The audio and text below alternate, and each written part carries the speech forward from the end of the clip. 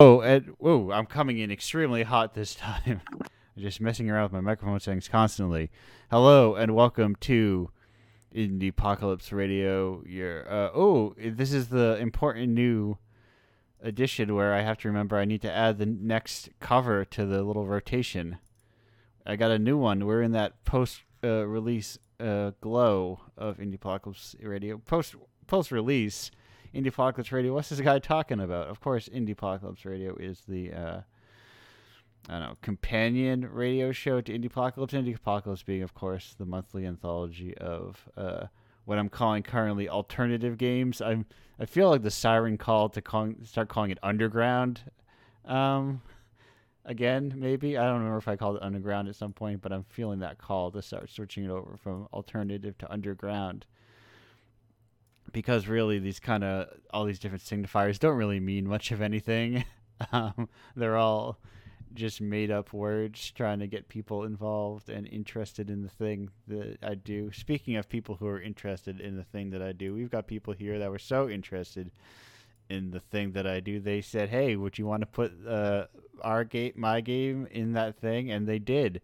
And speaking of those people, I'm Andrew. I don't know if I said that. I can't remember. If you're jumping in at episode 109 and are completely unaware of what this whole thing is and need a name to attach to my voice, that's what it is. The name that is. I don't think you said your name. Yes. Speaking of names, our guest here has a name too, who you may know from issue 40 of Indiepocalypse. No longer the Golden Child, the new one. Now kind of relegated to throwing a tantrum that has no longer the same amount of attention or whatever happens to children when they become no longer the youngest. It's Zeno from Dice Duel. Hello. Hi. Welcome. Well, I didn't only was interested enough to post my game to be on Indiepocalypse. I actually polished it for Indiepocalypse. Okay. That's going. I've had on work. I encourage people to not make games for it just in case. Yeah. I know, and I still did it. Yes. It's not going to stop people from doing it. Sometimes it benefits. Sometimes it doesn't benefit. But it's something that works out sometimes. And mostly I just don't want to tell people to work.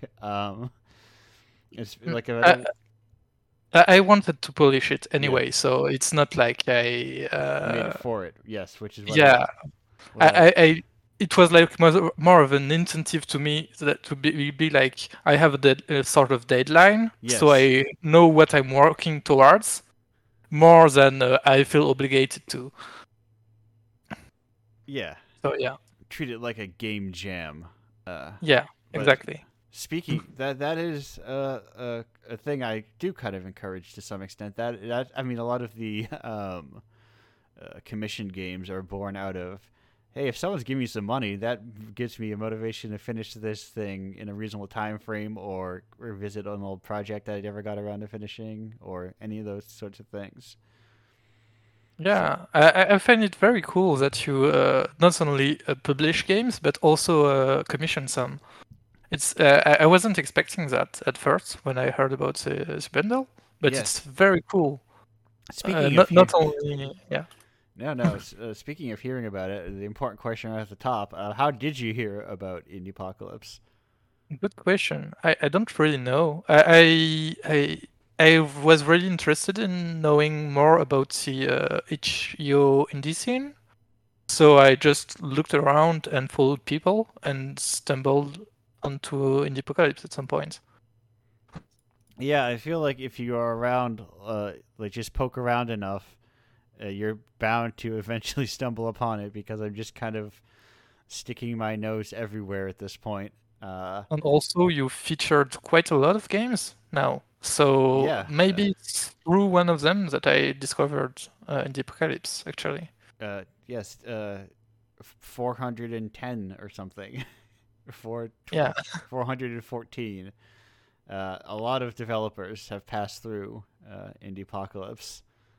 It there's keeps on. But speaking of a lot of developers passing through Indiepocalypse, having been one of those developers, tell me a little bit.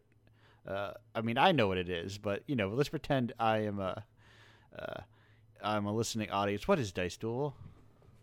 It's a short game that talks about a girl that has been offended by kind of a almost royalty man and wants revenge. And so she takes her swords, her sword, one, and disguise herself to be able to duel him. And the gameplay is not really a fencing gameplay, but more of a puzzle one, Yeah. where you try to reach numbers to stick it to them. And each time you try you're fencing, you say lines like if it was a movie. Sword and Yeah. I don't know how to say it in English, but like a musketeer movie. Yes. Yes. I think maybe like swashbuckling is adjacent to that idea, but yeah, I don't know if there is like an English word for a musketeer movie. Yeah, Uh, in French is like a cape, which is a cape and sword, you're right. basically. Yeah. But That's I don't know what the English term would be. no. There. I think that's also like one of the fun sort of because I feel like a lot of countries have their own kind of what's the word I'm looking for, like kind of like knight style movie, or like sword and not sword and sorcery, but like sword style movies of Yeah, virtuous sort of like knights going into battle. Like, so yeah, sword and sandals is an entirely different genre because that's like American doing like old Greek and Roman stuff. But okay, yeah, more ancient yeah, that's like stuff. because that's where the sandals come from. Uh, Yeah, I tend to think of swashbuckling, but that's more like pirate adjacent and like privateering stuff, I believe. More involves more rope swinging, but in my mind, musketeers might swing on ropes occasionally. yeah, and sometimes they like the timeline kind of overlaps with Yeah, pirates. So you can find pirates in the Musketeer movies, and the opposite too. yeah. So But yeah, it's kind of a separate genre, I at least in France. no, that is I love the if you've long time listeners show know that video games are all well and good, but I like kind of okay. It You doesn't have to talk do with. about movies a lot, I yeah. like to talk about movies and food and just like the minutia of like other cultures. Yeah. Swashbuckling is a person who engages daring and romantic adventures of bravado. Yes, so I think if swashbuckling would be like an American turn of phrase for that sort of thing, Okay. because they're like tales of like bravery and adventure and that kind of thing. Yeah. And For me, it's like the Four Musketeers. It's like the prime example of a musketeer story, yeah, and kind of the vibe we were aiming for, but in a more feminist kind of way. Like it's a woman trying to break the rules and take power in her own hands to bring justice to herself, yeah. basically.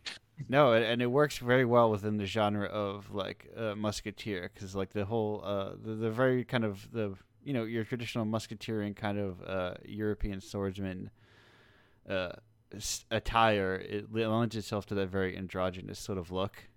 Yeah, even though it's very male dominated. Yeah, So it's like at the same time it's very androgynous, but it's also very masculine. So bringing in a girl that just bodies them is a nice fresh air. I yeah, actually didn't write the script. It was my friend, which is not on this show, but that also participated in the game by writing the script actually. yeah. Like that is the the nature of kind of like the indie space is, some people do a lot of work themselves, but it's like an indie space in any art form. There's a lot of people, you know, popping in to do like, oh, I'm gonna write on this person's game. I'm gonna do the art on another person's game. I'm gonna do, this here, Yeah, this there. I actually wanted to do a game with her. That's actually why I did the game in the first place. Yeah, Like it was to make a project with her, make a participate in a game jam with her, because she doesn't have much video game experience, but she writes a lot for RPGs, tabletop RPGs. yeah, and video game So experience. Not having a lot of it is, I think, in a lot of cases, good for making video games. Uh, yeah, because it gets you out of the mindset of like, what video games are. yeah. I tend to be like very gameplay focused, Yeah, and she really helped me make something that is not all about the gameplay and more about the story. right. So that was something I wanted to do for a while and wasn't able to because always think gameplay and then try to put up a story or something. Yeah, and I think that is like an approach, like it has like, oh well, it has to have a story too, because it's stories are interesting because they add like a lot of context sometimes, even if they're like not full stories, because it's that weird thing where games are sometimes lean more towards toy, uh, and Yeah. you traditionally a toy doesn't have a story. uh, A toy can be used yeah. for that the user can tell their own story. Like Minecraft is more of a toy than a story. Oh, you don't know this? You're here to make your own story, nor not the game telling you stuff. Right, right, you're right. There's like there's technically a main Yeah, quest line or whatever that you can complete, but it is very much yeah, and that's also a thing that I find very disorienting about Minecraft because I'm really used to play a game kind of linearly, yeah. and so I can't play Minecraft because I don't see the point. I'm just like if I'm here to create stuff, I might as well open Blender and create stuff. You're right. I have a very particular problem with it where I always like it doesn't want I want like to build rail systems and things like that, but like Minecraft doesn't really benefit me to doing them. It's like all for its own sake. Yeah. And it's like it and I'm waiting for that game that like really benefits me having an intricate rail system or something. And I'm like, Well, finally. I guess the old coaster tycoon might be the thing you're looking for Oh, but I want my rails to what's it to called? do more stuff. I want them to do stuff. I want there to be a Yeah, reason that I'm like traveling from location to location. yeah. But my habit is I'll usually build something underwater. I'll build something in the sky. I'll build some rails connecting them, and then I'll call it a day. And I'll repeat that in another 5 years. Uh, So you open Minecraft to build rail. yeah. I'd like to build like conceptual, but then it's like because it's not my own thing. Uh, I can't really go beyond the rules of Minecraft. So it's like, oh, I built a floating continent. That's cool looking, but it doesn't do anything, Yeah. and I can't make it do anything because it's Minecraft. Whereas, Well, you can try yeah, because you can do a lot more stuff than you think in Minecraft, right, but right. it's hard. It's Yeah, really yeah. hard. It's just one of those strange things where it's like, oh, here we go. I was getting important messages, or I got them 11 minutes ago, and I wasn't reading. I Yeah, usually, you didn't fall, but we had a guest that was late, but they're here. Everything's fine. yeah, if you wouldn't even notice it if we never even told you. Yeah, That's how improvised and on top Indiepocalypse radio is. It is yeah. always prepared, always ready to go. But speaking about I guess linear focus games. So what is your main draw? Like, what sort of do you have a preferred style of game that you lean to? You mean by playing or Yeah, like a making? playing. Like, is there a preferred Yeah. play style that you go towards? We'll say. Uh, uh, it's kind of hard to say because lately I haven't been playing a lot. Yeah. Uh, and I've leant more towards the thinky games. Like I've picked up chess actually, Okay. uh, and also yeah, I don't know. I don't know where I'm going here. I've also played a lot of card games. Like I've tried the new Pokemon TCG app, Oh. and yeah, Magic the Gathering too. Oh. Stuff where I can like be very chill and not stressed by them. Like you Right. Right. just play a game and it's over at the end. Yeah, if you win or lose, it doesn't matter. Yeah. That's. I mean, us the secret, I guess, in some sense, of competitive games is I don't know. I've become very aware that I keep saying things about secrets or that's the blank, etc. And I have to free myself. But yeah, the like competitive games, if you just lose, you can just play again. um, Yeah. And also, I was pretty happy because lately I've been able to play again some more involved games. So I've played a bit of Trackmania, okay. and I don't know. I don't know if I played anything else. I really want to test out the new Zelda because it looks awesome. Yeah. Yeah. But I'm not sure if I like it, but it just looks very interesting. So I want to try it just for the game design mind, Right. Right. more than having fun, actual fun. Yeah, that's. I mean, it might fall into that sort of like building thing of that building mentality of. Zelda is a weird thing because if you spend a lot of time online, uh, it's like you see people, you get like the very cherry picked versions of the crazy things that people build. Yeah, and And I really wonder what the speedrunner will do with all these systems yeah, because I've really enjoyed seeing Breath of the Wild being speedrun, and I really think the speedrun of Tears of the Kingdom will be wild. yes, yeah, like these sort of there's a lot of speed runs going on currently at the recording of the show. Um, and there is Yeah, but the strats are like still very immature right, for now. right, Like the beginning of the stuff. I'm like, what will it be in like 2-3 months? right. What Will is be the will be really optimal crazy. machine? Yeah, the optimal machine that will just wipe through the game and get to the end in 30 minutes. Yeah, and then be like, here's a catapult that catapults me to Ganon immediately. Yeah, Except it doesn't look like a catapult at all. I You don't fight know. Ganon in that game, right? I'm assuming you do. You're usually fighting Ganon in that game. That's usually what Yeah, you. yeah. In the end, you fight Ganon, I Okay, think. that's usually what At it's. least at the beginning, you get you meet Ganon and they do something bad to you, and then you try to save Zelda as always, Okay, yeah, and that's usually what get Zelda's back at about. him.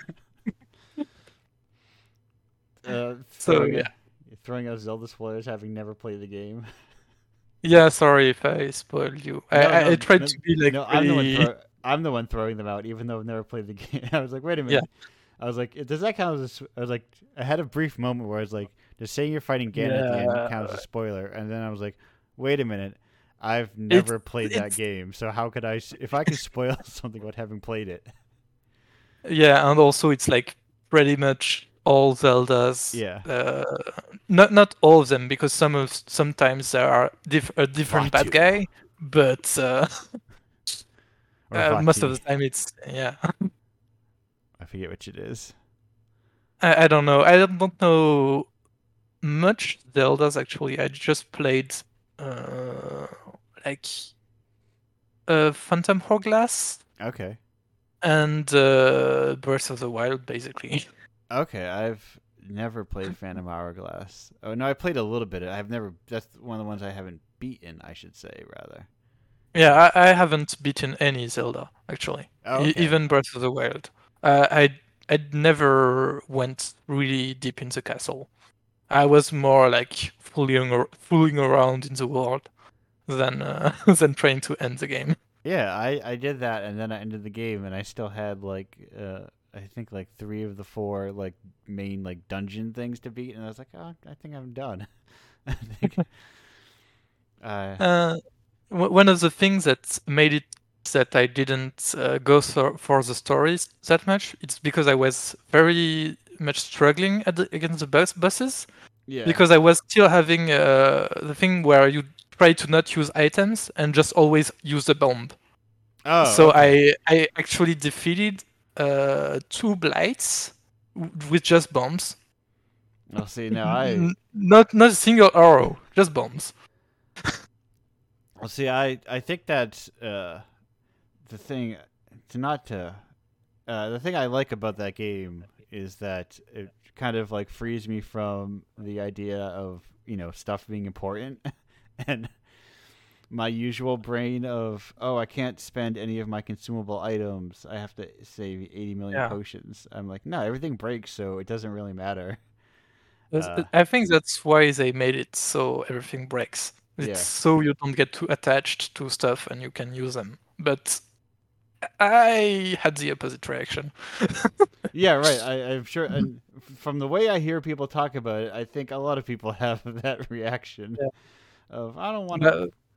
But, they should actually have made it so you have to collect the bombs, so it doesn't just get overused like I did. Right, right. Yeah, But there. I'm. yeah, I did it well how I did it. Now I'm a fan of just throwing all those items into a giant bucket and or like just chucking them at guys and just throwing them away. There's a freedom to it, to Yeah. disposability that may be better at using some things, but I'm like I can't use elixirs because I need them for the last fight, of course. But Well, there's you actually managed to beat the hardest enemy in the game, which is like the end boss. So yeah, yeah. you can do pretty much whatever you want. Right, right. I did plenty, and I was like, now I'm talking about it. I'm jonesing from like maybe I should play. I like the kind of just like the scrambling around and the way it moves around. I Uh, re- the thing I really enjoyed about this game is actually just the shield surfing. right, right. It's got a lot of just kind of like very practical movement, how you would think it would work, kind of movement.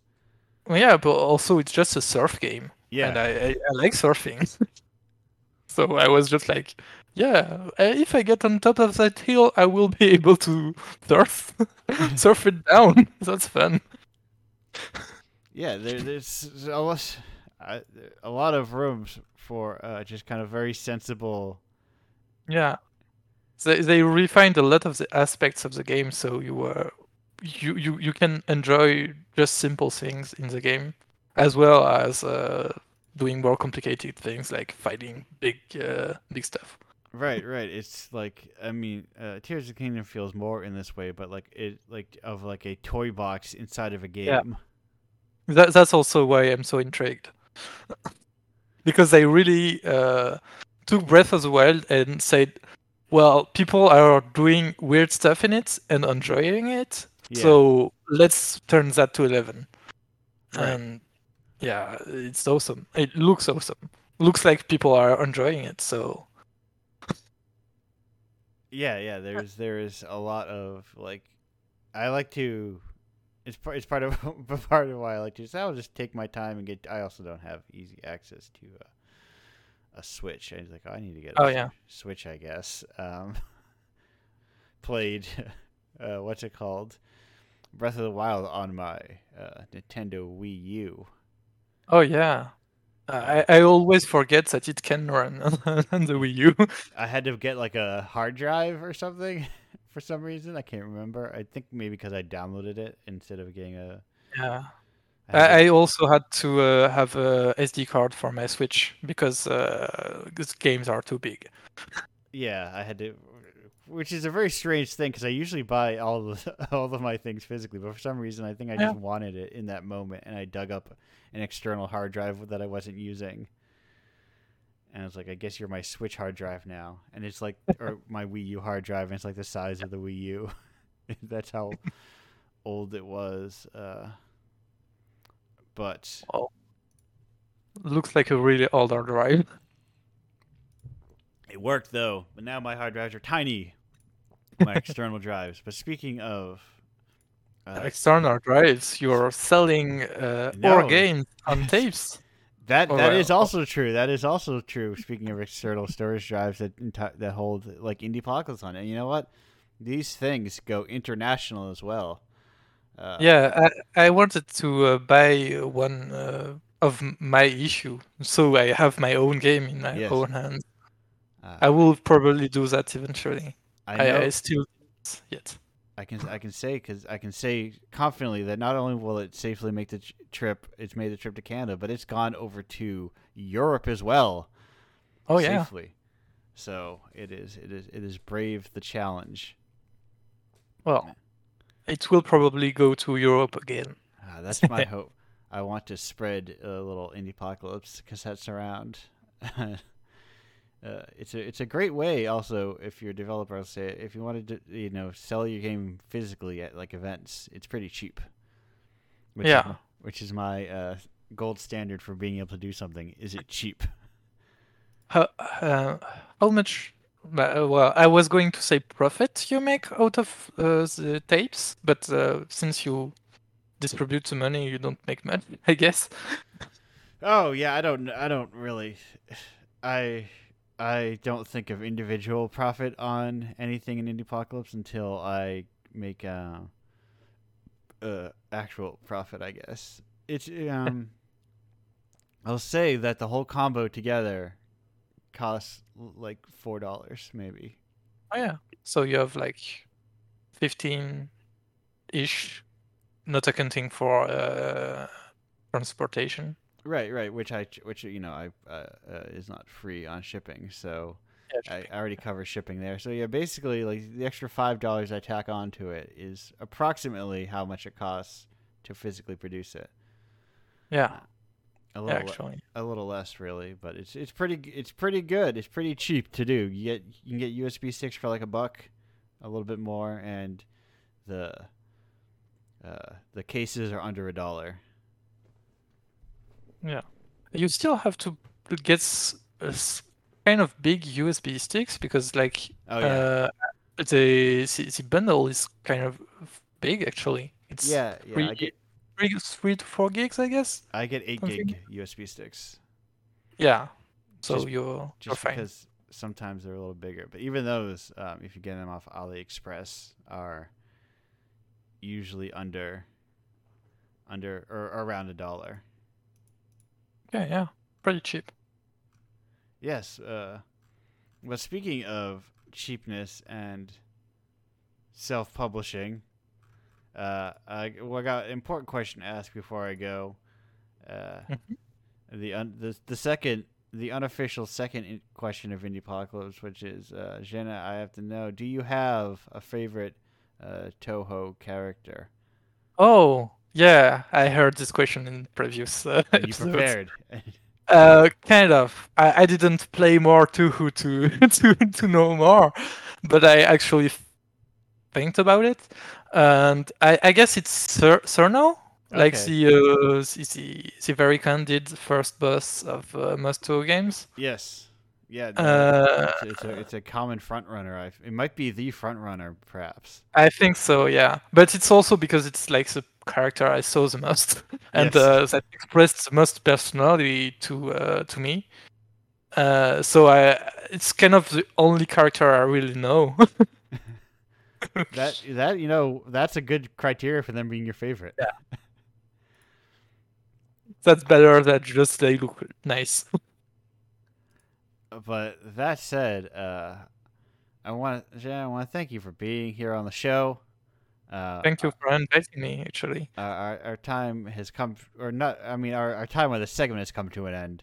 We're gonna Yeah. go on. We're gonna go on break, and I'll be back in about a minute 45 with our next guest. Goodbye for Yeah. now.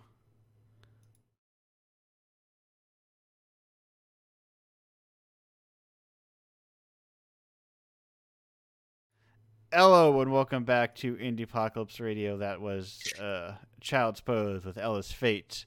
We are here with a pair of our next guests, who you may know from kind of in these last few episodes have been me cleaning up the back catalog of guests who don't answer initially or said no thank you, and inviting new guests. So we're going all the way back to issue 9 of Indiepocalypse, 32 months ago at this point. 33 if you count when they submitted. With Eat It All, it's Arya and Ren. Hello, how are you doing? Hello, hello. I'm Ren. I use he, they pronouns. Pass it over. I'm Arya, and I use she, her pronouns, and I'm doing good today. Perfect. Yeah, that's one of those things I always forget about. Like, I put all these little things on the screen, but if you listen to it after the fact, you'll never know. Who's who? Right. It's good intro stuff. One time I did actually, I think it's because people were literal twins, that I did the thing where you put people's little Discord icons that light up so you know when they're talking. Oh, yeah. But my setup by default doesn't. My default scenes don't have that, so I just don't do it. And luckily enough, people have distinct enough voices from one another that I don't need to do it. So unless I have Nice. siblings on the show again at the same time, usually It's not impossible. But speaking of being on the show, you found your way onto the show because you submitted a game in Indiepocalypse. Now I talked about 33 months ago. Can you cast your mind back 33 months to how did you hear about Indiepocalypse? Oh, wow. I'm casting my mind. All the way back. All the way back. Let's see. I think it was definitely through browsing itch. I've never really said it itch out loud. Do people say itch or itch.io out loud? I think I think either one is good. I think itch is in this context, people will get what you're talking about. People get it. It was definitely through browsing it. I'm not really certain how exactly, if it was just from passive or sort of random browsing, or perhaps if Indiepocalypse was present in the really big the bundle for racial justice in the summer of 2020. Yeah, the fourth one was. Okay, then it might have actually been through that bundle. Yeah, that was my first and final Indiepocalypse bundle appearance. Fair enough. I have complicated feelings on bundles. I think they're very good, but also not so good in some ways. They're weird things, because it's like, it's great that you can put 300 developers together and get them to raise a lot of money, like you should if you buy the Queer Games bundle, now available on sale for the rest of the month. But also, hey, kind of unfortunately, you have to for those developers to get money, you have to put 400 of them together. Yeah, totally. And also it becomes then a lot of the people who may have bought the games with that money would have also gone to the developers who probably don't make that much money off of it. Right. Are now going to like they're probably not going to have as many buyers. Right. It's a weird thing, and I've seen a sentiment that come up sometimes about bundles, like, wow, it's a really cool idea and I like to this, but realistically, I'm not going to play all these games, and it's like an unwieldy thing to approach.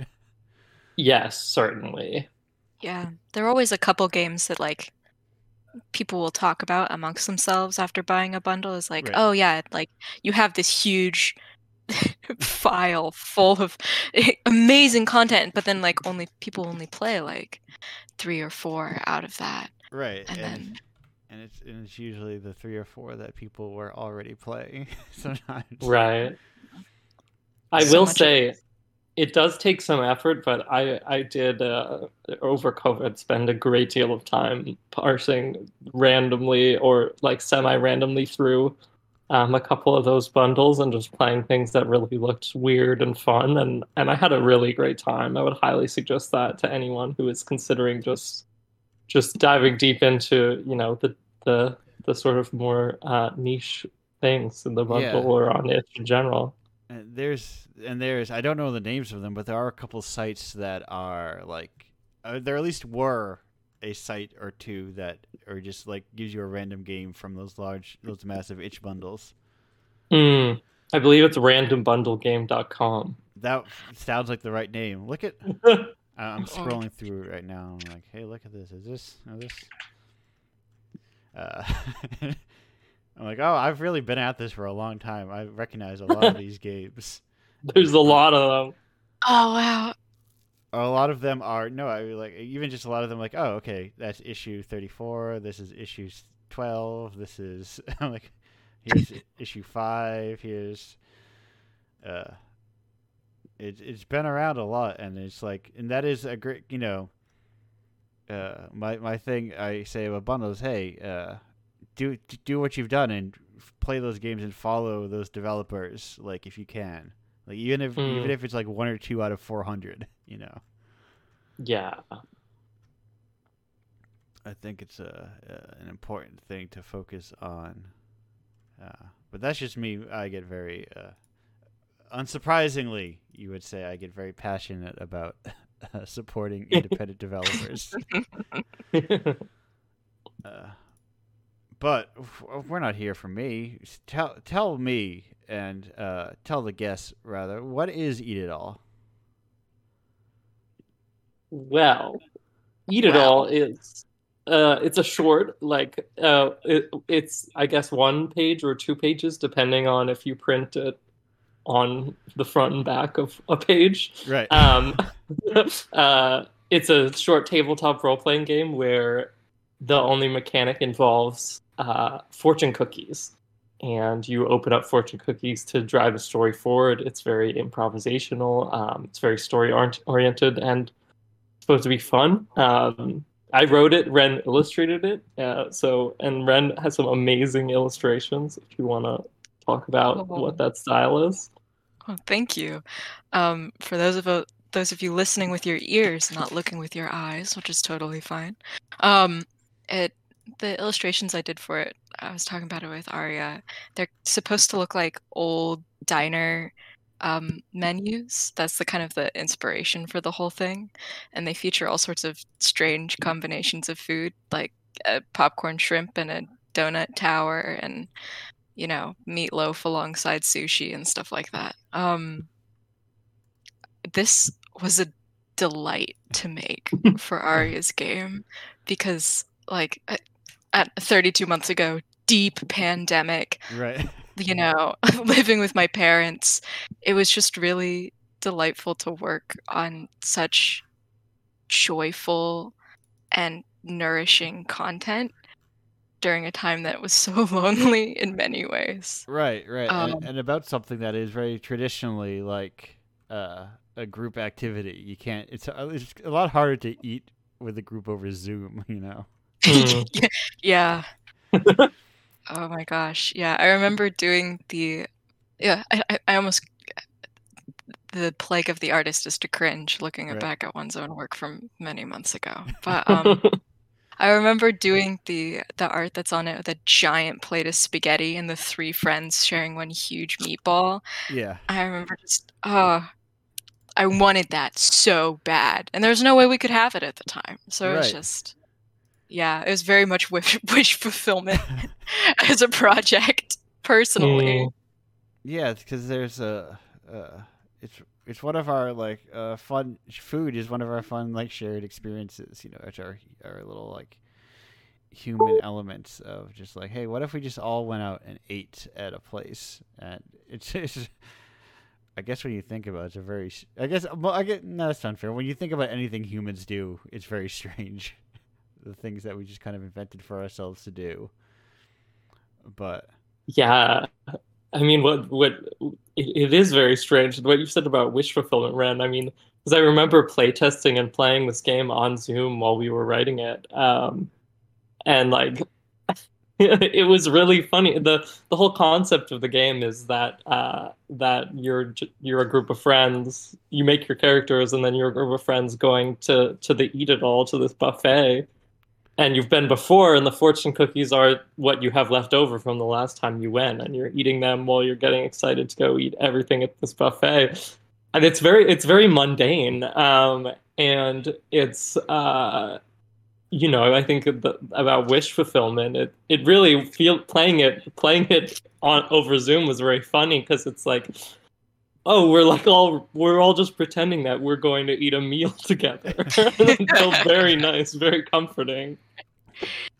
Oh, yeah, that playtest was something else. It was the energy in the room was so interesting because most of what we were playing with the group that we played with regularly, we played Monster Hearts together, and it was so interesting to take a step back from like fantasy and like high drama and just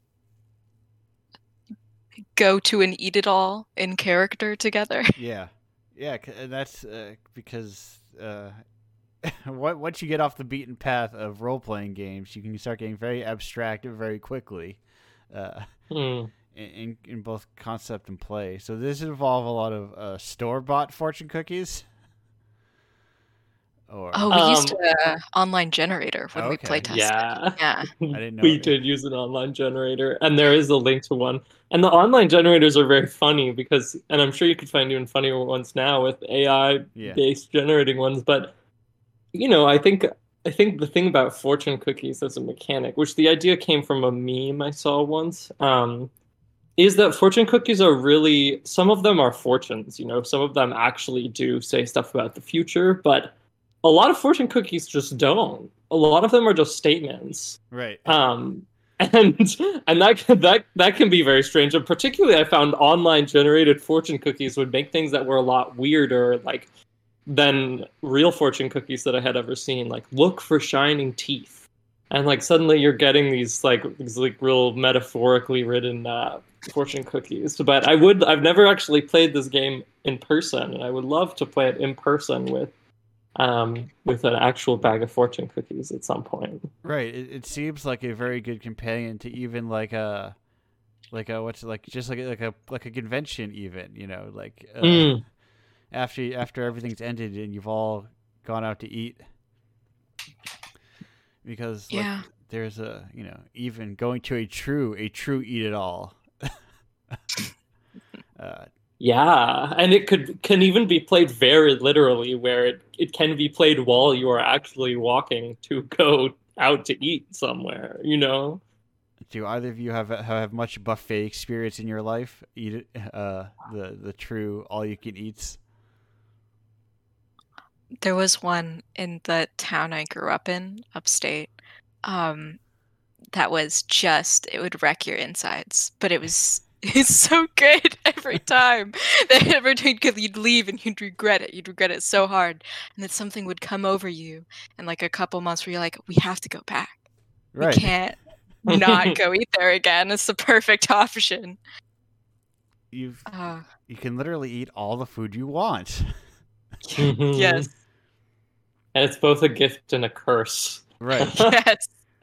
I find that the buffets are often set up. Most of my buffet experience, I think, I have some that's similar to Ren's, where I went to high school, there was a Chinese place in the town where every Saturday they would have buffet brunch. Okay. And that was always a really nice tradition. But it's also always set up in a way where, or maybe that's me, but I certainly always feel obligated to eat more than I can, you know, and that sometimes ends up being very nice and sometimes ends up being very stressful. Right. Well, especially because like American Chinese food is like extremely fried and Yes.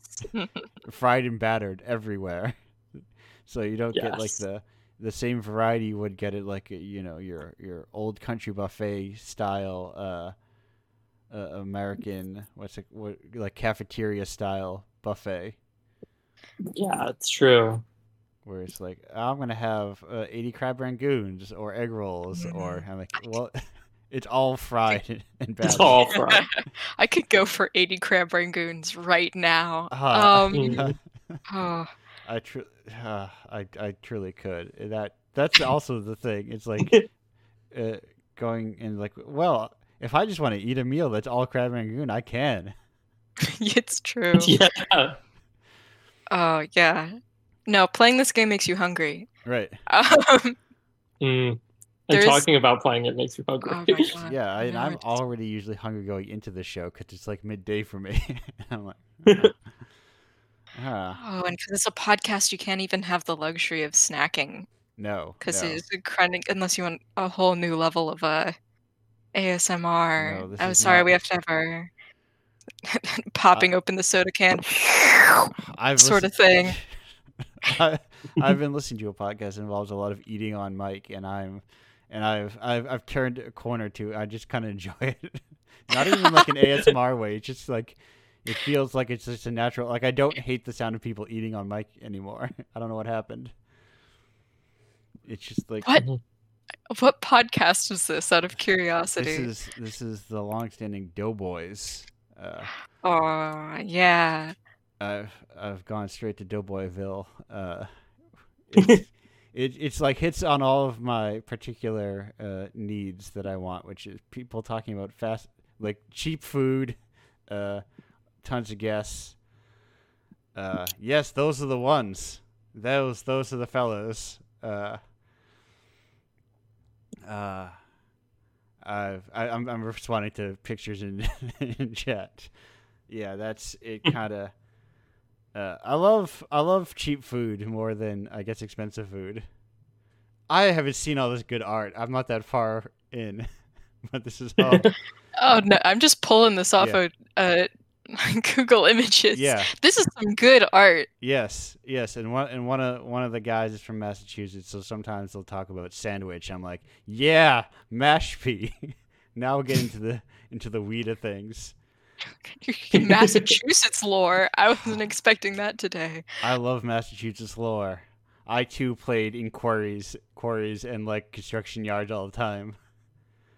I also did. I grew up in New Hampshire.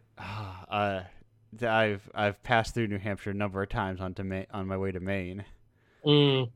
I have a deep affection for New England. I agree. There's something very enchanting about New England. It's very, for the problems that it has that all of the U.S. have. I like there being a lot of trees. Yes, the trees, the nature, all of that, very good. It's the way it's old as hell. Yes. God. Nobody on the subway wants to talk to me. Yeah. Oh my God. Sorry to dive into personal lore. No, that's fine. I grew up in suburban Texas. Okay. Until I was in my mid-teens, and then my family moved, of course, to the Northeast. Right. And I could tell when you said upstate as a longtime USer. I'm like, I know what state you mean when you say upstate. You know it. Yeah. Yes. There's only one upstate in the entire continental US. Oh my God. But no, when we moved, I was freshly 14, right. and I remember it being like, everything is old as fuck. You're right. Like, why is everything old as balls up here? Just like the schools, all of the infrastructure. Because I grew up in sprawl, right? And that's one thing about the Northeast. It's just so wonderful. And Minimal sprawl. And you're like, why are these roads so curvy and nonsensical? Tiny, made for horses. Yeah, it's right. God. I was watching an 80s movie, a movie made in like I think the late 70s, early 80s last night, and I was like, their chemistry department looks a lot like my chemistry department when I was in high school. I was not in high school during the 80s. I was not alive. I was like, right, things are old, and also I was like, is this old or was my school poor? And I think it's a bit of both. Because science famously never changes, never updates. No, it was complete the moment it was written. Right. So why would they ever need new equipment in chemistry labs? Yeah. Well, it's funny talking about how old things are, but I remember the first time I went to Europe and right, just floored by how there were just things from the Reformation around, things from. And I was like, oh, these like mid 1600s old buildings don't feel very old anymore. Right. Like America is the American Northeast is the equivalent of like 8-year-olds calling 20-year-olds old. Yeah. It's that like look at that wizened old 20-year-old. Yeah, literally.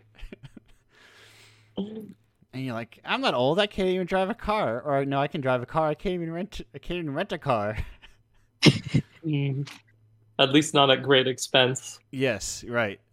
Now we've gotten into the true lore of Indiepocalypse, which is talking about food, and I've thought about like growing up before because we're getting close to the end point of the segment, if you will believe it. It breezes by so quickly, but I have to ask, as a long time New Englander, a lifelong New Englander, is there anything in Texas of your youth that you miss, having left Texas? Oh fuck, not much, Like, but like any food, we'll say. But yeah, no, I literally was gonna say like I do fucking miss the food. There was this. There's one place in particular that my heart yearns for. It's called Babes. This middle of nowhere fried chicken joint. The only things on the menu are chicken and chicken fried steak. You can get one of the two. Either way, it is a whole fried chicken or a chicken fried steak the size of your head. And endless mashed potatoes, endless gravy, and endless creamed corn and biscuits. And I got a lot of siblings, so my parents would take us to this place probably once every 2 weeks. Just the whole thing is full of just like kitsch. The whole building is just kitsch the whole way down, like all those old signs of like and all full-sized Star Wars cutouts of characters for some reason. Just like just you whatever can't stuff look assault upon the senses in every sense of the word, and I miss that place like crazy. People went to pick up trucks to yard sales and said, "Yes, please." All of it. Just put it all in. We're gonna put it in our chicken joint. We'll figure it out later. I'll have it. I searched Babes just on its own at first. Like, obviously, it did not give me the results I was looking for. I was like, I should probably type chicken. Wait. And maybe Texas or Texas. It's in Roanoke. If you need to see exact. Oh my god. Wait, it's dark as fuck in there too. So this is like literally what it looks like. I'm sending a photo, just like you and your chicken, and it's yes. No, the kind of like dingy local. It's not dingy, but like the very low lit local establishment, like those marble countertops or tabletops. Yes. Once I made the mistake of asking to have dinner for my birthday there, and they forced a chicken hat onto my head and made me do the hokey pokey. That is the kind of establishment we're talking. I had not thought about that memory until I haven't thought about that in years. I think I blocked it out. Oh no. Indiepocalypse, nothing else. Is all about bringing back nice food-based memories, and whether they were repressed or not. Glad you still have Frank's Red Hot and Cholula. Cholula. Oh yeah, The Cholula, sauce I've never yeah. said out loud. I was like, wait a minute, I've never said that sauce out loud. But yes, we're gonna go on break. We'll be back with everyone else. We'll probably just talk more about old buildings. We might have an expert on old buildings, and we might have to ask her what state she thinks upstate is. No idea. But in the meantime, Canada? we're gonna go to. Oh wait, no, I have an important question before we go. I almost forgot it. You had her in the first half, first quarter, first third. Toho, are you familiar with it? Do you have a favorite character? I'm sorry to say I'm not familiar with it, and so don't have a favorite character. But I will trust your judgment and make my favorite character someone else's favorite character. Okay. I know nothing about it, but I did look up the Wikipedia on it, Okay. so I could look at the characters, and I Yes. found this kid in a bucket, Kisume, and I've decided arbitrarily this one is my favorite because I like her style. She Yeah. seems really happy in that bucket. I hope she's having a good time.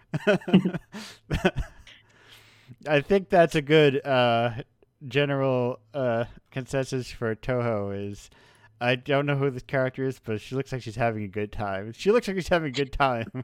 Feels like. She has no dialogue in a sparse official profile, apparently. Little is known about her. She spends her time in buckets. Yes. Lives in caves or wells. Oh man. But Those anyway, are goals yeah, right there. Toho's a fun thing.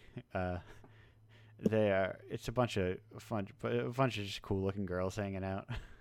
It's also a bullet hell. But sometimes anyway, we're not getting into Toho lore on this show. Indiepocalypse's fourth character, Toho. Instead, we're going to go to break, and then we'll be back with everybody. Be back in like 2 minutes and 49 seconds, roughly. Goodbye for now. Roughly. Arya, Red, thank you for being on the show. Thank you. Not that you're Thank really you. going anywhere, but it sounds so final when I say it like that. I need to think of the way to say it. Bye for now. On our way back. Hello, welcome back to Indiepocalypse Radio. That was Klein with Baller Alert. We're back with the whole crew, and before we, you might have heard Jenna say that she did not know what upstate is, but I'm going to give you a 1 in 50 shot to guess what state that is. I said Canada to joke. Yes. Looking at the map, I guess it's Kansas. But No. I guess it's way higher in reality, like Dakota or something. Could not be more wrong. Okay, I have no idea then. We're That is one of the most delightful answers you could Yeah. have given, though. It's I gotta all- say. I think I might honestly enter it into a new rotation if I have international guess of what state they think upstate is. 'Cause it's a fascinating question. It's like one of those things that you like weirdly take for granted that you just kind of know. Yeah, I have no idea. We're referring to, of course, New York. Oh yeah, I was really wrong. Because the city, it's a big city. It's kind of famous. Yeah. I get where this is coming from, Yeah. but I couldn't have guessed. No, you couldn't have.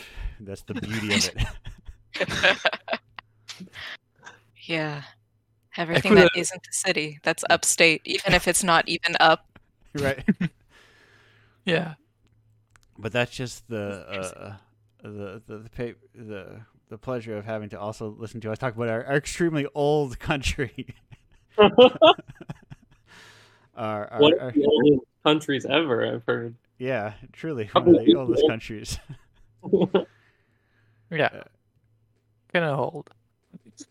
Uh, Well, China claims they are way older, yeah. but still, France is kind of old. Yes. Compared to the U.S., you're like that 60-year-old. Yeah. Where we're like, wow, they're so old. We're in our 20s. When was the U.S. funded again? Like 1776-ish. You know, I don't. okay, yeah. So it's a good 300 years. Yeah. But yeah. Around that time. Yeah. You should know France gave us that nice statue, and we act like we're the only one with one. Just not true. Not even a little Yes, bit. that's what a life-changing experience when you learn that like every country like that is France's kind of go-to gift. Oh, Wait, I had no idea actually. I didn't know that either. Oh, here we are. There's a lot of those little Lady Liberties. Okay. I saw one in Tokyo. Was that one from? Wait, I'm googling this. Tokyo also have another Eiffel Tower, which is actually an Eiffel Tower. It's made by the same guy. Yeah. Yeah, no, this one that I saw was also from France. Also a gift from France. Yeah. Just slightly smaller. Yeah. It's one of those like it's one of those things where you go to Japan, you're like, hey, wait a minute. You take Japan aside, like, wait a minute. You got one of those too? wait a minute. All your friends start talking, you thought you got that really unique handcrafted gift from your friend, and you're like, they give these to everybody. Do they buy this on Etsy? Yeah. Wait a minute. Did France buy these on Etsy? What's going on here?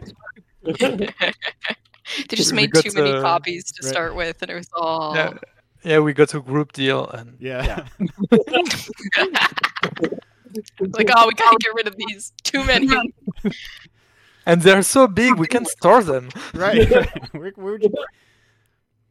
Well, having America made ours a big deal, like kind of like with everything that America does, like, based our whole identity around it. Yeah, it's really a big thing about America, but it's not American at all in the origin. Or you would think that Americans should. You'd be surprised that Americans have, don't base their identity around as much as you think. It's the whole point of it. The whole point of the country is that there's a lot of different people in here. What are you people? It's the point of the country. It's a nation of immigrants. I don't get it. I don't get how you. Well, France is like kind of has a tough time with immigration. Like our government doesn't like immigration at all, even though it's like pretty cool. The U.S. increasingly doesn't either, and I'm like, what are you doing? Yeah, we get cheap labor because of immigration, and people complain because it's people that are poor. Right. But it's like, yeah, that's why they work for cheap. That's why you get food delivery for almost nothing. Right. I guess it's not that it's not right that they are paid so little and everything. Yeah. But it's you are also the people that don't support them getting paid better. So. Right. It's this like you just like everything about it, the situation, but you want to benefit from it. Yeah. You're like it's right. It's listen. It's a large and complicated topic. Yeah. Beyond the scope of Indiepocalypse. Yeah. Yeah. Talking about fast foods. Yeah. And just fast food's called babes. Yeah. What is your go-to fast casual in France? What is your kind of like? Do you have a goal? I guess it's for most people it's something like McDonald's. Oh, okay. So pretty. I have that here. Yeah. You have that here, yeah. But also we eat a lot of pizzas. Okay. And lately it's been tacos and something we call poke, but I don't know how it's. Oh yeah, no, that's you said that is poke, right? Is that what like the fish? Yeah, it's like rice with some toppings. Yeah. It's become pretty big in France lately, but it's not like anything traditional. No, that's. I think the U.S. had a poke phase too. Yeah. but France is right in the poke face. Yeah, It's the hype food. I'm And always. it also looks like the easiest food ever to make. Oh, Like it's not like fast food where you need to heat everything and all that. Here, like you just assemble the stuff and you give it to clients. yeah, it's very easy to make at home. Yeah, and also like very easy to set up a restaurant for it because you Right. just need food and that's all. You don't need to cook much. Yeah. It's a real treat. I was Kind of the same vibe as like a salad bar. Yeah. Yeah, exactly. Or like a burrito place. But you mix it less. A burrito place without the folding. Right, without the folding, exactly. No folding. No folding. And without the eating too. So Yeah, that is. No, I was thinking burgers, but now I'm like, what if I get burrito? What if I get a burrito after this? well, for me it's past dinner time. Yes, well, around it. last episode, I had to account for someone who lived in Manila, which was it was 7 a.m. for her, and I had not eaten till like 9 p.m. and I was like, I gotta go get some burgers at night, so I could get. In the Philippines. Okay. I'll get a night burrito any day of the week. I think. My go-to is night chicken strips. Ooh, yes. In France, it's pretty hard to find like food at night. There's only McDonald's basically, right? And, well, big chains like this. Luckily, America is the land of the McDonald's, and McDonald's likes. So I gotta say, I live in New York City, and whereas it used to be the city that never sleeps, but actually after COVID, mostly things are closing around 11 or 10. Yeah. Not as many places if you're looking for a 3 a.m. nighttime food. Probably a lot of stores both no longer having the resources and realizing, oh, we don't make that much money, I guess, and people aren't used to it anymore, so they don't need to do it. People will adjust. Yeah. Yeah. City that gets a solid 8 hours instead of a city that never sleeps. Yeah. There is a reportedly 24-hour McDonald's on the corner near my apartment. I also live in the city. And tell you what, the employees block up the doors with the trash cans and the chairs at exactly 11:59. And it's just 24 hours, but literally about 7 of those hours they've barricaded the McDonald's. I do not want those kind of midnight crowds coming into a McDonald's. You really got to respect the ingenious fortification methods that they employ to they have a little side window that they hand the Door Dashers the food out of, and that's the only way in and out of that building. Right. They are hunkered down. It's a fortress until 7 a.m. rolls around. Yeah, I mean, working a night shift at McDonald's, you really need to be trained in conflict resolution, de-escalation. You need you need to be a therapist before you can work in a McDonald's at 2 a.m. Or at the very least, trained in martial combat. Yeah, it is. As someone who used to, as a teen, like the friend with the car, it's like, we were up too late. Let's go to the 24-hour Walmart because it's the only place open when you live not in cities, and you get rowdy. Crazy stuff happens at Walmart. Yeah, it's like you're a bunch of there's nobody here. It's the midnight zone, so you can run around and no one cares. Yeah. Walmarts are opened at night? Sometimes in the right places. Wow. Oh yeah. That's impressive. I was like, yeah, food stuff, that's normal, but as big of a supermarket as Walmart is, it looks like it should be closed at night for me. But I don't live in. It is a very strange thing now that you say it that way. That I do think they were staffed with the skeleton crew, but it is. Yeah. It's there was never anyone shopping. There was really no reason to be open. Yeah. Right. No. It's the just like novelty this. of sorry.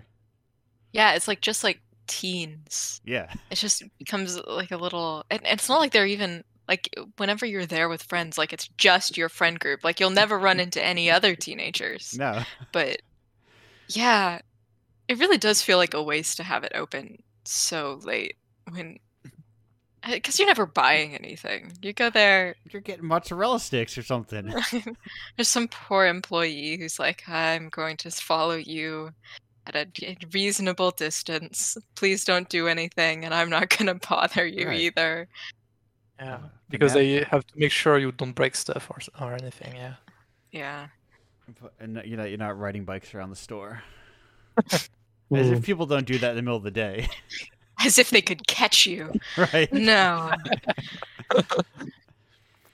No, it is, and now with that wasn't even like an era of like self checkout. I don't think so. We had to like people had to check us out, but now we can just like cruise through and like not. I feel like there's also there's a very different culture and understanding between shoppers and retail employees now. Like I like to think that we have a greater respect for them, and they have a greater indifference towards customers. And I think that's closer to what the relationship should be. Of like, Yeah. I had to go through this shit. I spent a decent amount of the novel coronavirus within retail. So, like, Yeah. Actually, what do you do for a living? You work in retail? no, for a time Because- I did. In Indiepocalypse, I was in retail for like the majority of its lifespan. Now I work in an office. It's much better. Nice. I too work in an office. Sitting. Yeah. You gotta love office life for the sitting down. Oh, well, I that's the thing I didn't realize is I used to walk a lot. Now I sit a lot. I was like, oh, wait a minute. someone's getting a little doughier down there because I'm not moving at all. My poor neck is so leaned forward. Right. Now I need to I have a printer next to me. I have to very intentionally stand up and walk to the printer. Yes, this is my movement for the day. Right. I'm My not gonna. steps. If I sometimes will roll my chair a little, then I'll roll it back and go, nope, I have to get up. Yeah, I tend to not get up too much since I'm like more working remotely. Yeah. I just spend my day sitting. It's weird because before I had to walk the dog and stuff like this. Now I don't because I'm not with the same people anymore. Yeah. So I just sit a lot and I don't think about moving, and it's kind of bad for our health and Yes. stuff. You know what we should all play?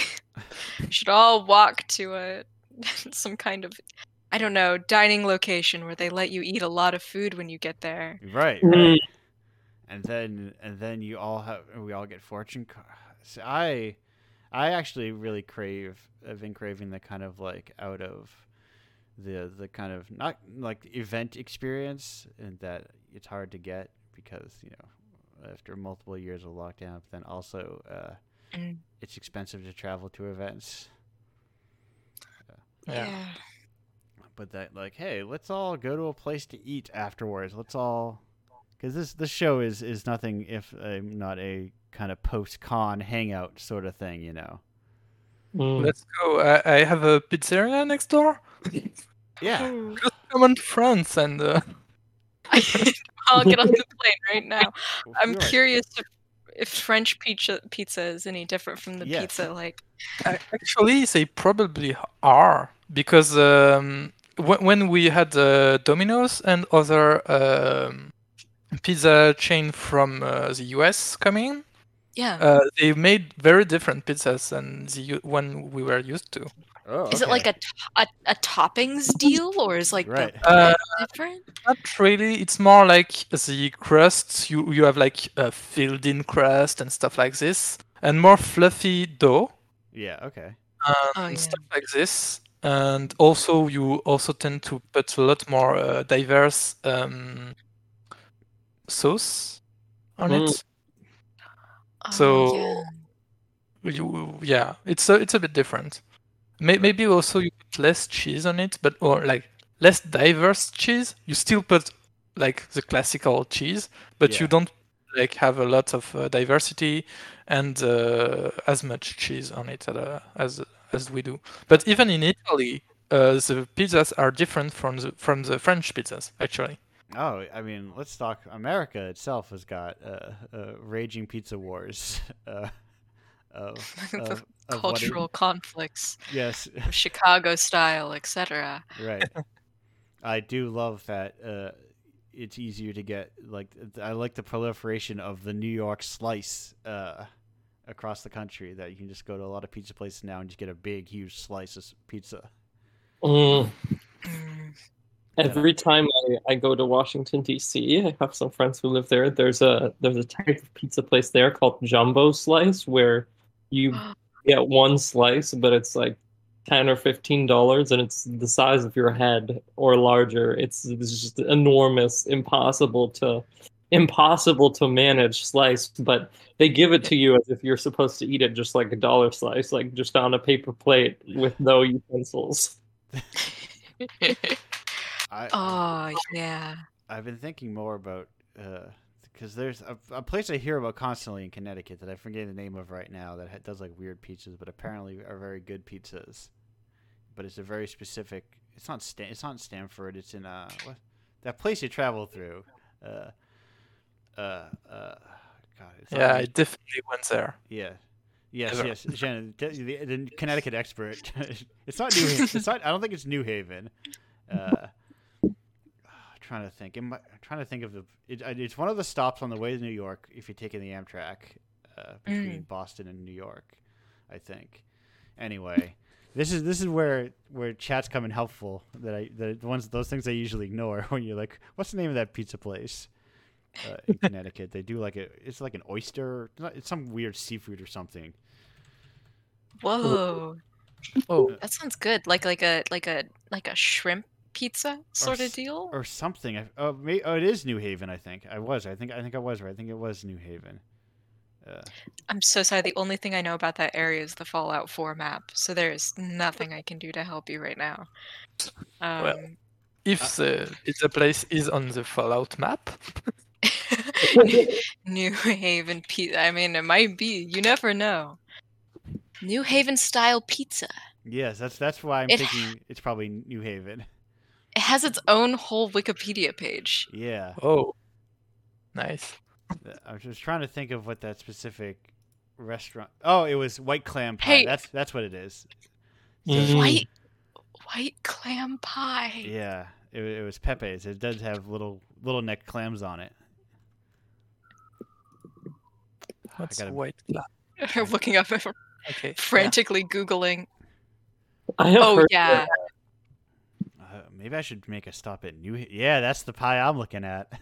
This looks like it would destroy my insides, and I need to eat it. I should make a stop. There was once when I was going through to New York to indicate East. Talking about pizzas? Yeah. When in the previous town I was in, one of the specialty around there is what we call magret de canard, which is like a duck part. I don't know which one would it be. And they made pizzas with magret de canard on it. So duck thing. I don't know. Yeah. No, I've never seen that stateside. We don't. Not a lot of ducks around here that are ducks are our friends around here. I like to think. Well, we eat them. Yes. And I think there are plenty as well, but it's not. It's like not as built in, into the culture. Oh, actually, it's a French dish. Actually, I'm not very surprised. So Wikipedia, do you have a? No, they don't have an English page for it. I guess I'll just Google translate it. But yeah, we have. Who's got the best pizzas in Connecticut? I'm looking at all these stars. It's a lot of new. Maybe I should go to New Haven. How far is New Haven? Look, Brest. Making plans. It's actually just Brest, apparently. Okay.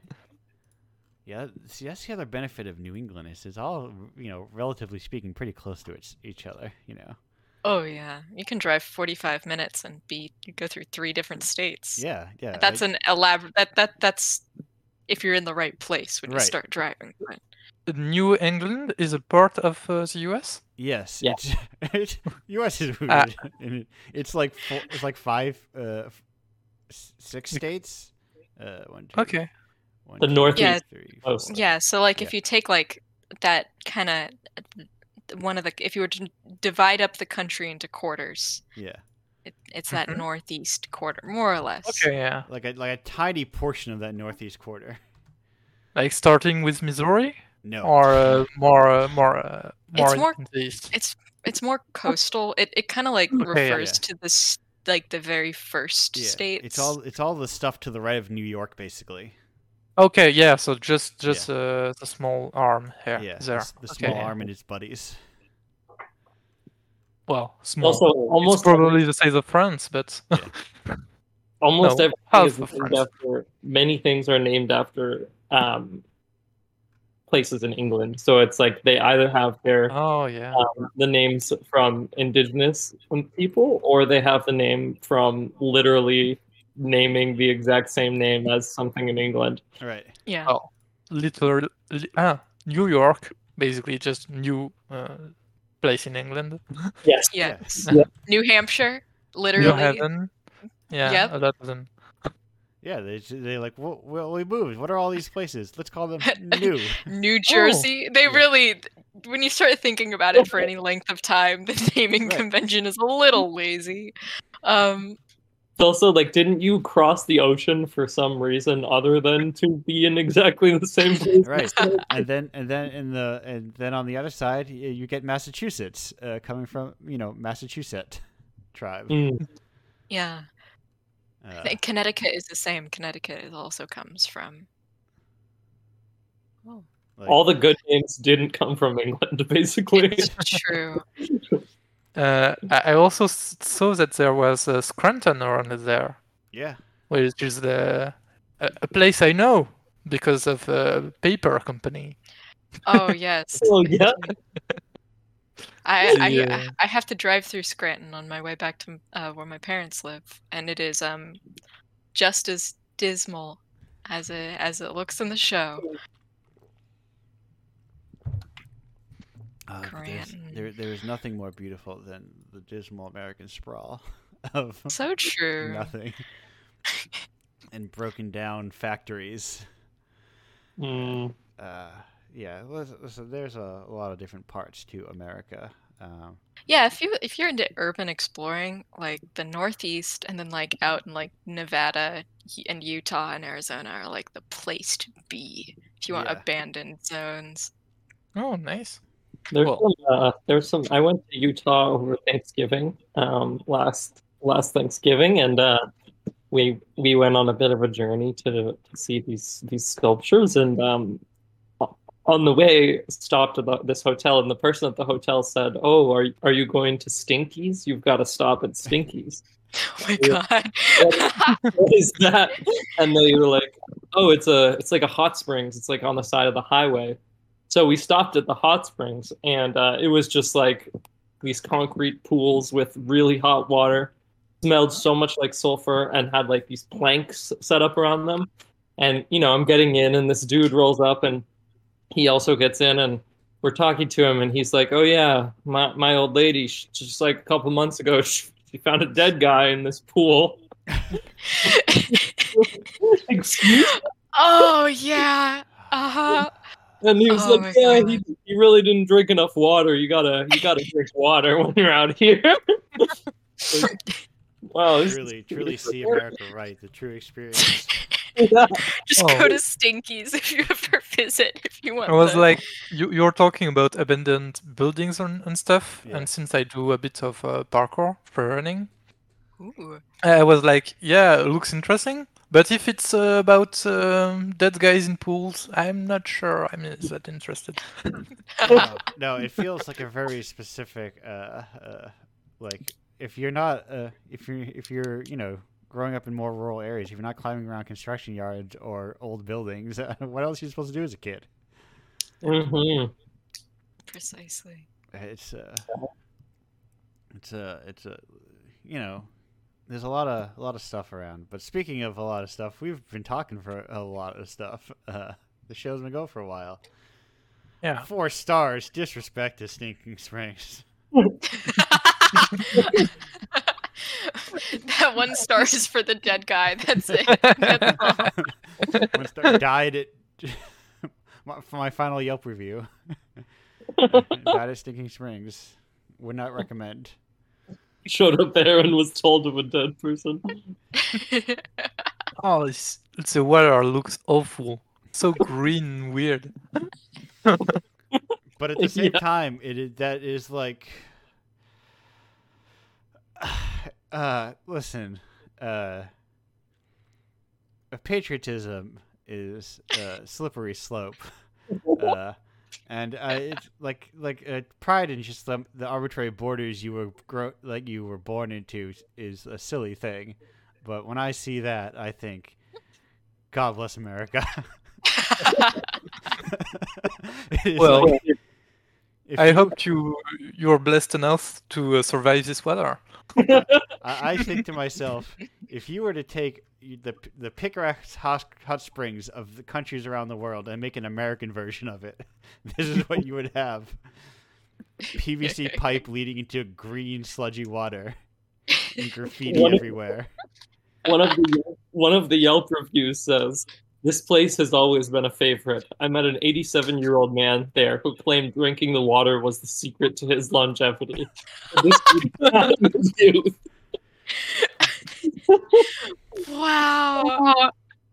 Oh my god. America is the 20-year-old living in college squalor who's got it all figured out. Actually, in France, we have like a spring that is considered holy by the church. Oh, I would say this spring is holy by the American church. This is God is love right on the thing. But I never went there. But they like sell bottles of the water and stuff, like it would heal people and everything. Right. That is. See, that is what you think about when you think of hot springs. You've got the proper version. I'm gonna think of Stinking Springs for the rest of my life. Go drink this water. Yeah. It's like we should get the Catholic Church in on this one for real. I like the third picture's got like a nice little like rainbow pride bag there. It's like and the children going in. Happy Pride Month from Stinking Springs. Exactly. It is the PVC pipe. Like every single thing is like a new little wrinkle. Anyway, I was trying to end the show or get closer to it, but I got obsessed with Stinking Spring. But this is why I have this show, because because you like drinking weird water. I drink the weird water, and it's what keeps me going and what motivates me month after month to continue Indiepocalypse. No, it's like the podcasts I like to listen to are guest heavy podcasts, because I love and it's not like, oh, let me tell you about the craft of comedy. That's not what I'm listening to. I'm listening for like the minutia of people's lives, you know? Yeah. Because I think that like it makes up a lot of what goes into, if I'm to get serious for a moment, I think it goes into a lot of like what the craft of what art is, the things that shape our lives that lead into the art that we make. It comes from Babe's poorly lit chicken shack and Stinking Springs.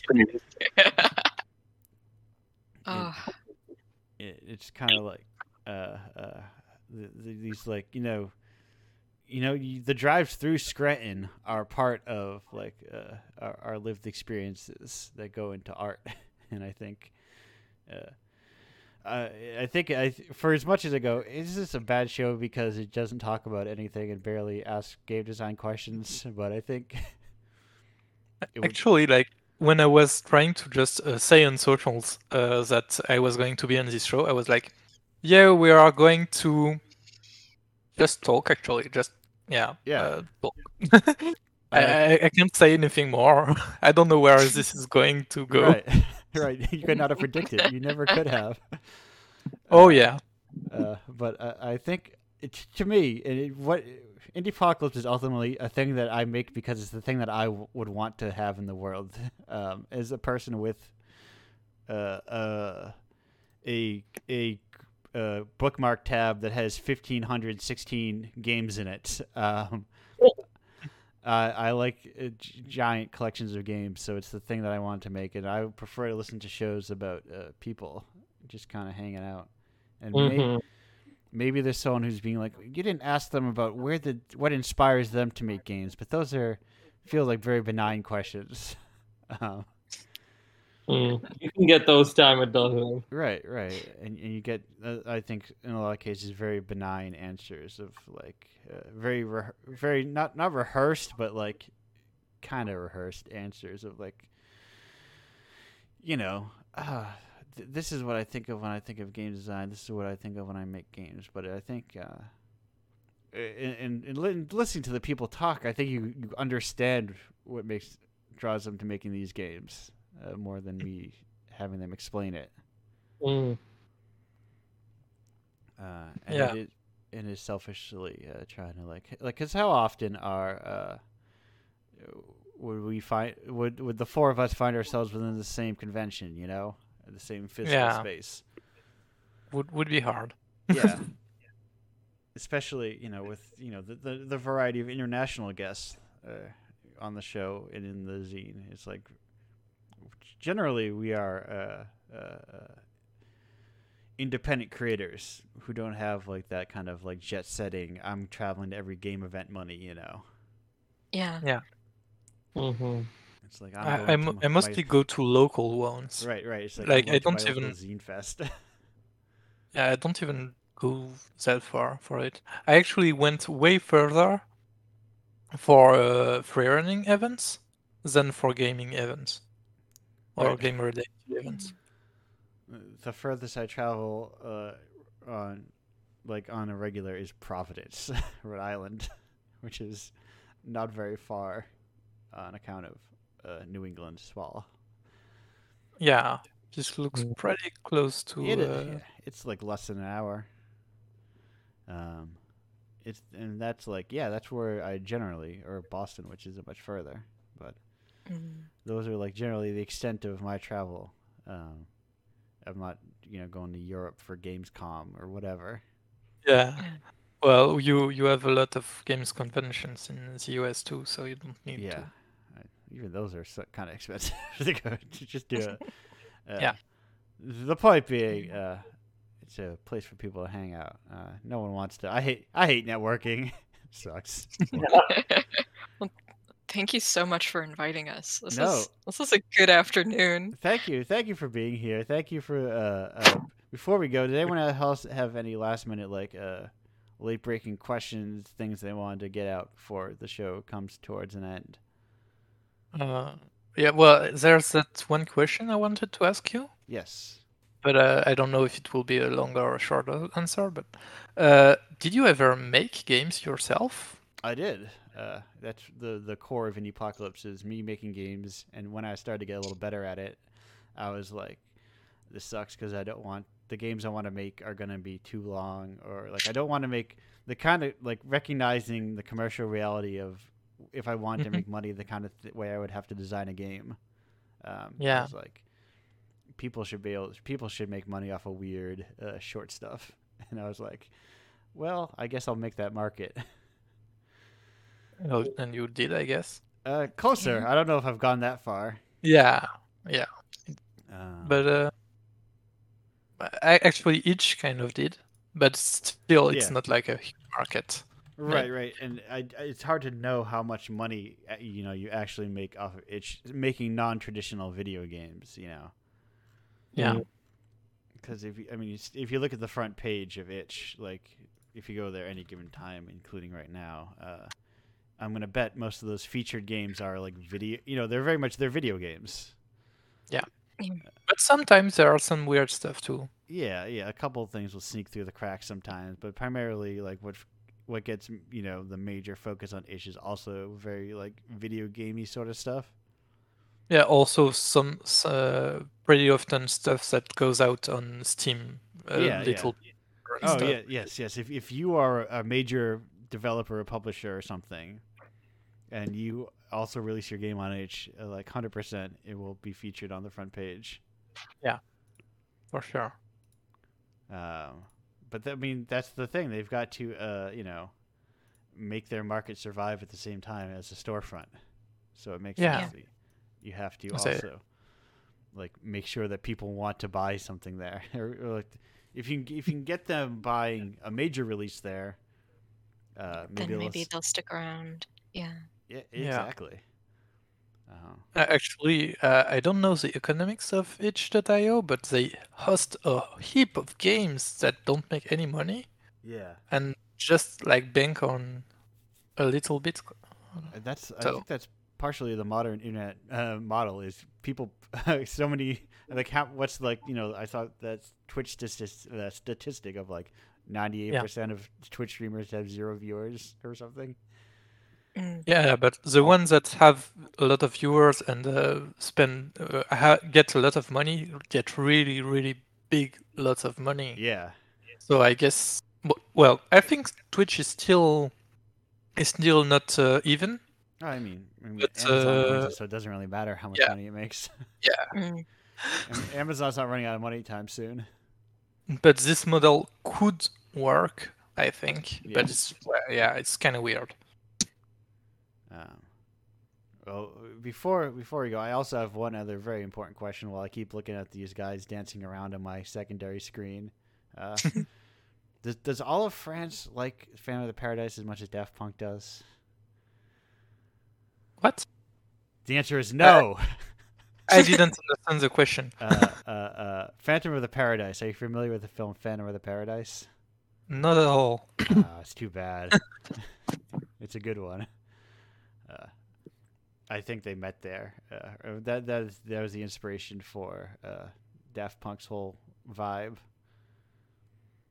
Okay, yeah, I really don't know it, but I see the influence right on the poster of the movie. But no. I was hoping it'd be a beautiful haven of fellow Paradise lovers. Oh, actually, it's an adaptation from a French from a well-known French story. Actually. Oh yes. So the opera. And this one is very well known, but this adaptation in particular, I don't think so. Yeah, it's like a weird mixture of that and like the Portrait of Dorian Gray, and with that's what I'm reading too. With like a little bit of Faust in there too. Yeah. It's a gem of a movie. I recommend everyone watch that. I love it. But anyway. I might try, but I'm not like a huge fan of movies. No, I think most of the time they feel too long for me. No, if you are, it's also a very singular type of weird thing. And it's a horror movie, apparently, kind of musical and horror. It's a rock musical horror. It's a lot of things. It's got a lot of things going on at the same time. Sounds interesting, actually. Yeah. I might watch it. Anyway. That was not a real question, really. I was just popped in my mind because these guys. I was using the Juicy Fruits as my break image. Okay. So they were fresh on my brain, but that's beside the point. Well, kind of everything in the show is not the point of the show. So yeah, it is. It's all also at the same time the point of the show. A loose stream of consciousness sort of show. But we're speaking of loose stream of consciousness. We're putting a big, huge dam on that stream and ending that, putting that consciousness to an end, which is to say, ending the show. Yeah. But before we go, in traditional, this is ultimately ends up as a podcast, but it's a radio show. So we get to the point where people tell people where they can find all the stuff that you want them to find that is yours. And we'll go around in a circle the on-screen circle, clockwise, which is Aria. Where can people, if you want to direct people towards your stuff, where could they find it? Yes, you can find Eat It All on itch on ariaburke.itch.io/eat it all. And if you want any other stuff, you can find me on SoundCloud at AriaXO. And yeah, I mean, you might just find it randomly out in the world too. Nice. Oh, perfect. Yeah. Ren, up next. Where, if you got any stuff you want people to have directed to besides Eat It All? Sure. I'm on Ko-fi. Oh God, I've never said this out loud. I think it's coffee because they have that little. I think picture of it's a coffee because I got the coffee, but in my head it's Ko-fi. Yeah, right. But I'm Nest Goblin over there if you're interested in supporting my illustration work. Yeah. Which brings me joy and delight. So it's always cool when people. And this, if you learn nothing from this show, it's to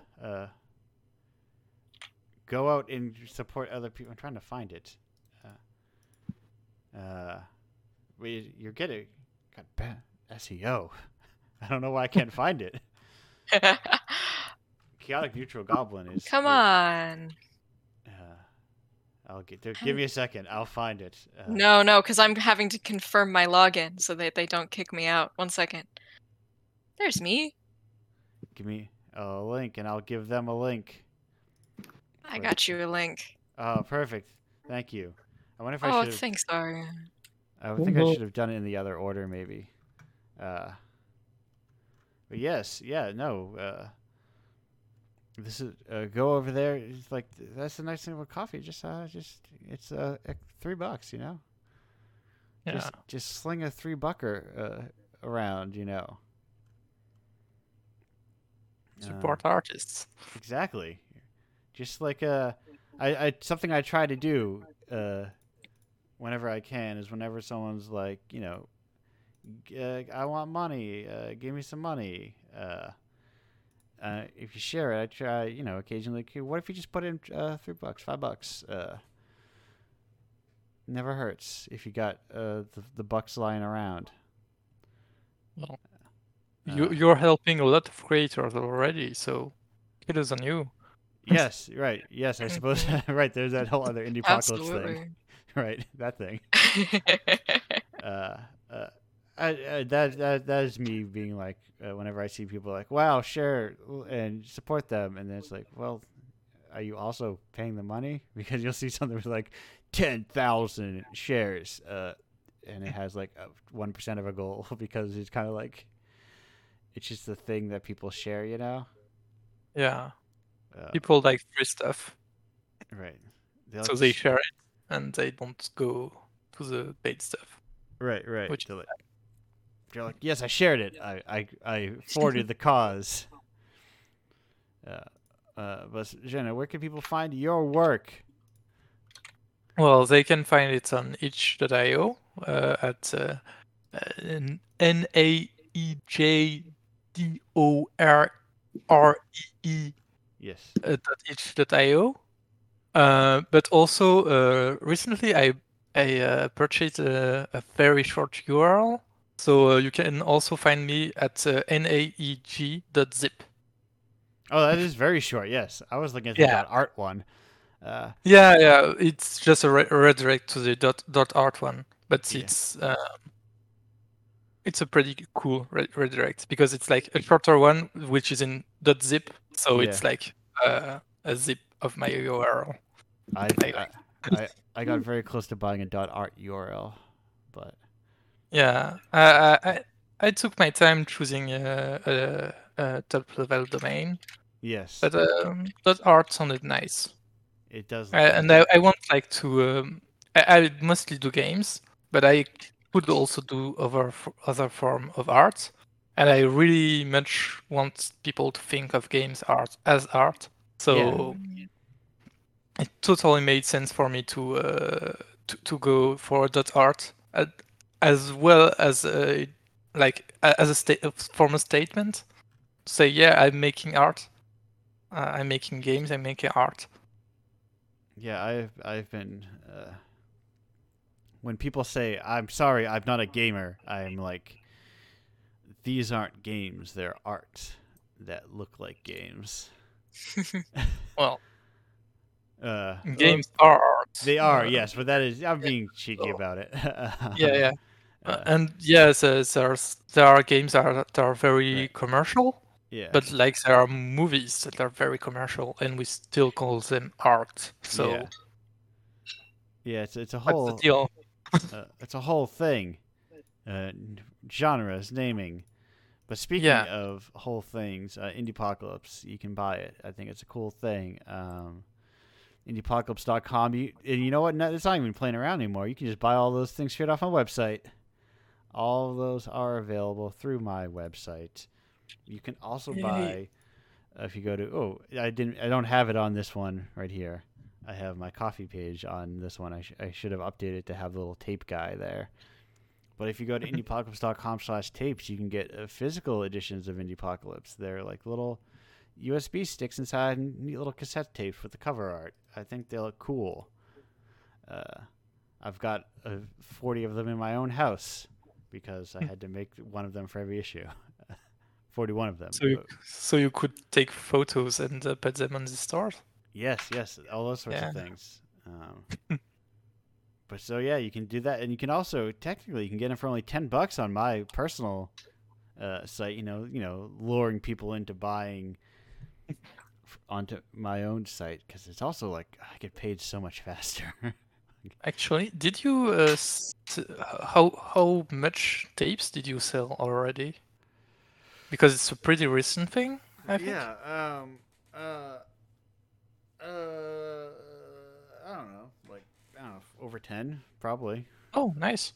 That's already a nice number. 14, 15, maybe more than I think. Maybe even 20. Who knows? I don't know. Quite a few. I mean, I could count. I could literally count by just. Yeah, you can still count them, but it's already quite a few. Yeah. Well, I mean, I print them on demand, but I can just look at how many.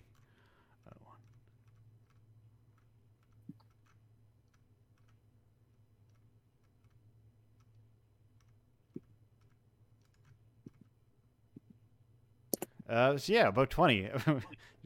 Actually, over 20 because I'm not counting the ones I sold physically at an event. Yeah, that's a lot. Actually. Yeah. Awesome. But anyway, yeah, you can buy Indiepocalypse. I recommend it. These people here get money occasionally when you buy. As soon as I have a payment coming in, and I'm gonna have to. I got real lazy, and I just started sending money manually, and I need to like really dig into that spreadsheet so I can send out bulk payments again for when that pledge drive money comes in, which should be like any day now. I need to send roughly $7 to $9 to a lot of people. So, Aria, Ren, expect $7 to $9 coming your way very soon.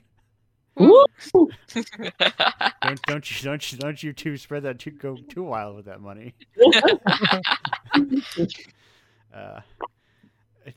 It's weird because it's not a lot, but I do love the idea of just royalties.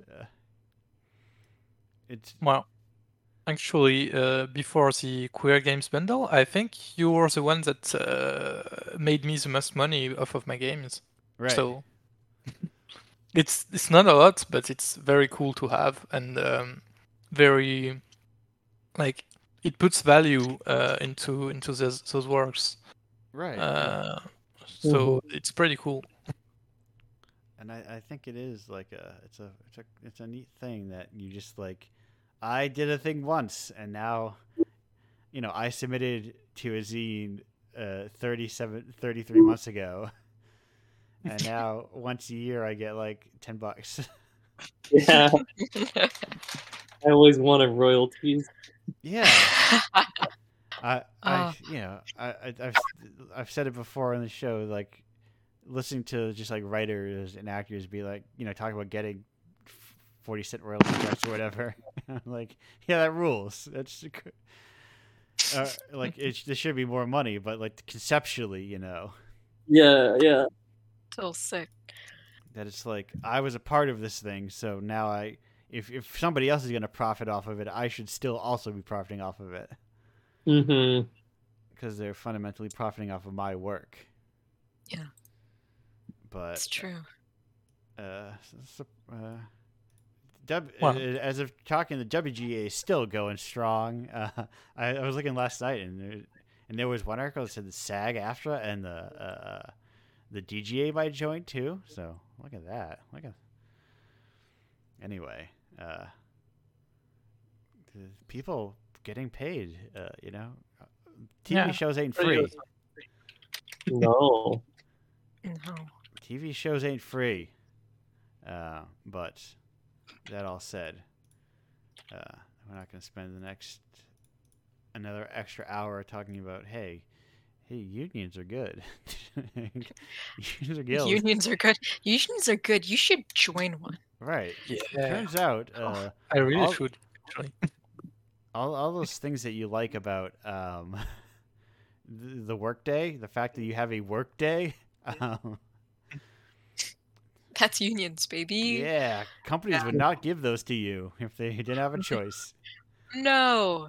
I spent nearly 4 months of this year on strike, and I gotta say, I'm thankful for all of it. Yes. Tough, but it's worth it. Right, the end result where it's like better pay, healthcare, all these sorts of like more increased job security, Yeah. It makes you feel more like a human being. Oh yes, right. That unquantifiable thing of I'm not just treated as a cog in a machine. Yes. Yeah. The value I generate for you ought to be coming to me. Communism, baby. Yes. Communism, baby. Listen, it's a little hard in the U.S. We got a lot of strong capitalism culture here. Or who knows? It's also super weird and fractured, so maybe there'll be these communist pockets of the U.S. Who knows? Oh, in France, it's kind of weird lately because there's like a startup culture that is building up. Right. Ooh. And it's our president is calling our nation the startup nation. No. So it's, No. yeah. Oh no. But we still have a pretty strong opposition and people wanting more rights and stuff. But it's hard. It's still hard. Yeah. You still have to fight for it. Right, because it's not. There's not like. You don't just like. I went to the streets for a couple weeks. Now we get everything we want. Yeah, no, and actually, our president has like made the police intervene more violently in the strikes and stuff and manifestations and stuff. And it's actually very, very hard physically now to just go to a strike. So you're importing the best parts of America. Yay! Startup and militant police. Truly. Awesome. Great. I apologize on behalf of America. Oh, it's not your fault. I know it's the fault of capitalists. Yes. And with that said, we're going to shut this show down. We're coming to a close. There's the other .zip. Here you are. We got that in there. Oh, yeah. I like how short it is. Yes, it is. So, not. I would encourage people, if you make something, don't make a very long, easily misspelt thing your entire core. Well, talking with someone which has Indiepocalypse and Pizza Pranks that are both very long stuff. Yes, both. At least Pizza Pranks easy to spell. Yeah. Indiepocalypse is kind of hard, yeah. Yeah, very easy to misspell. Very easy to refer to as Indie-apocalypse, which is not Indie-apocalypse. It's just Indie. Yeah, and I guess maybe sometimes the Y becomes an I. Yes, I have a really bad habit of flipping flipping the C and the L or something. Or Yeah. anyway, Indiepocalypse. It's cool. Aria, Ren, Jana, thank you all so much for being on the show. Thank you. Thank you for inviting us. Yeah, Yeah. thank you. Thank you for submitting your game to the zine. Thank you for it all in general. Finally gonna end this show before as we crest into fully 2 hours of the show. Well, we are at the 2-hour mark. Yes, just crossed over. Happy 2 Gotta hours. hit the bricks. Hit the bricks. Time to hit the bricks and hit the bergs. We'll figure it out in a second. What It's a place. Yeah, I'm thinking. I've made as I noticed the extra little paunch gained by office job. I was like, no more snacks, but then maybe I get to treat myself to eating out on Saturday. Who knows? Who knows? Who knows? I do know one thing, that I am not at all stalling for me to find Fubar. I was definitely ending the show. Goodbye. Goodbye. Goodbye. Goodbye.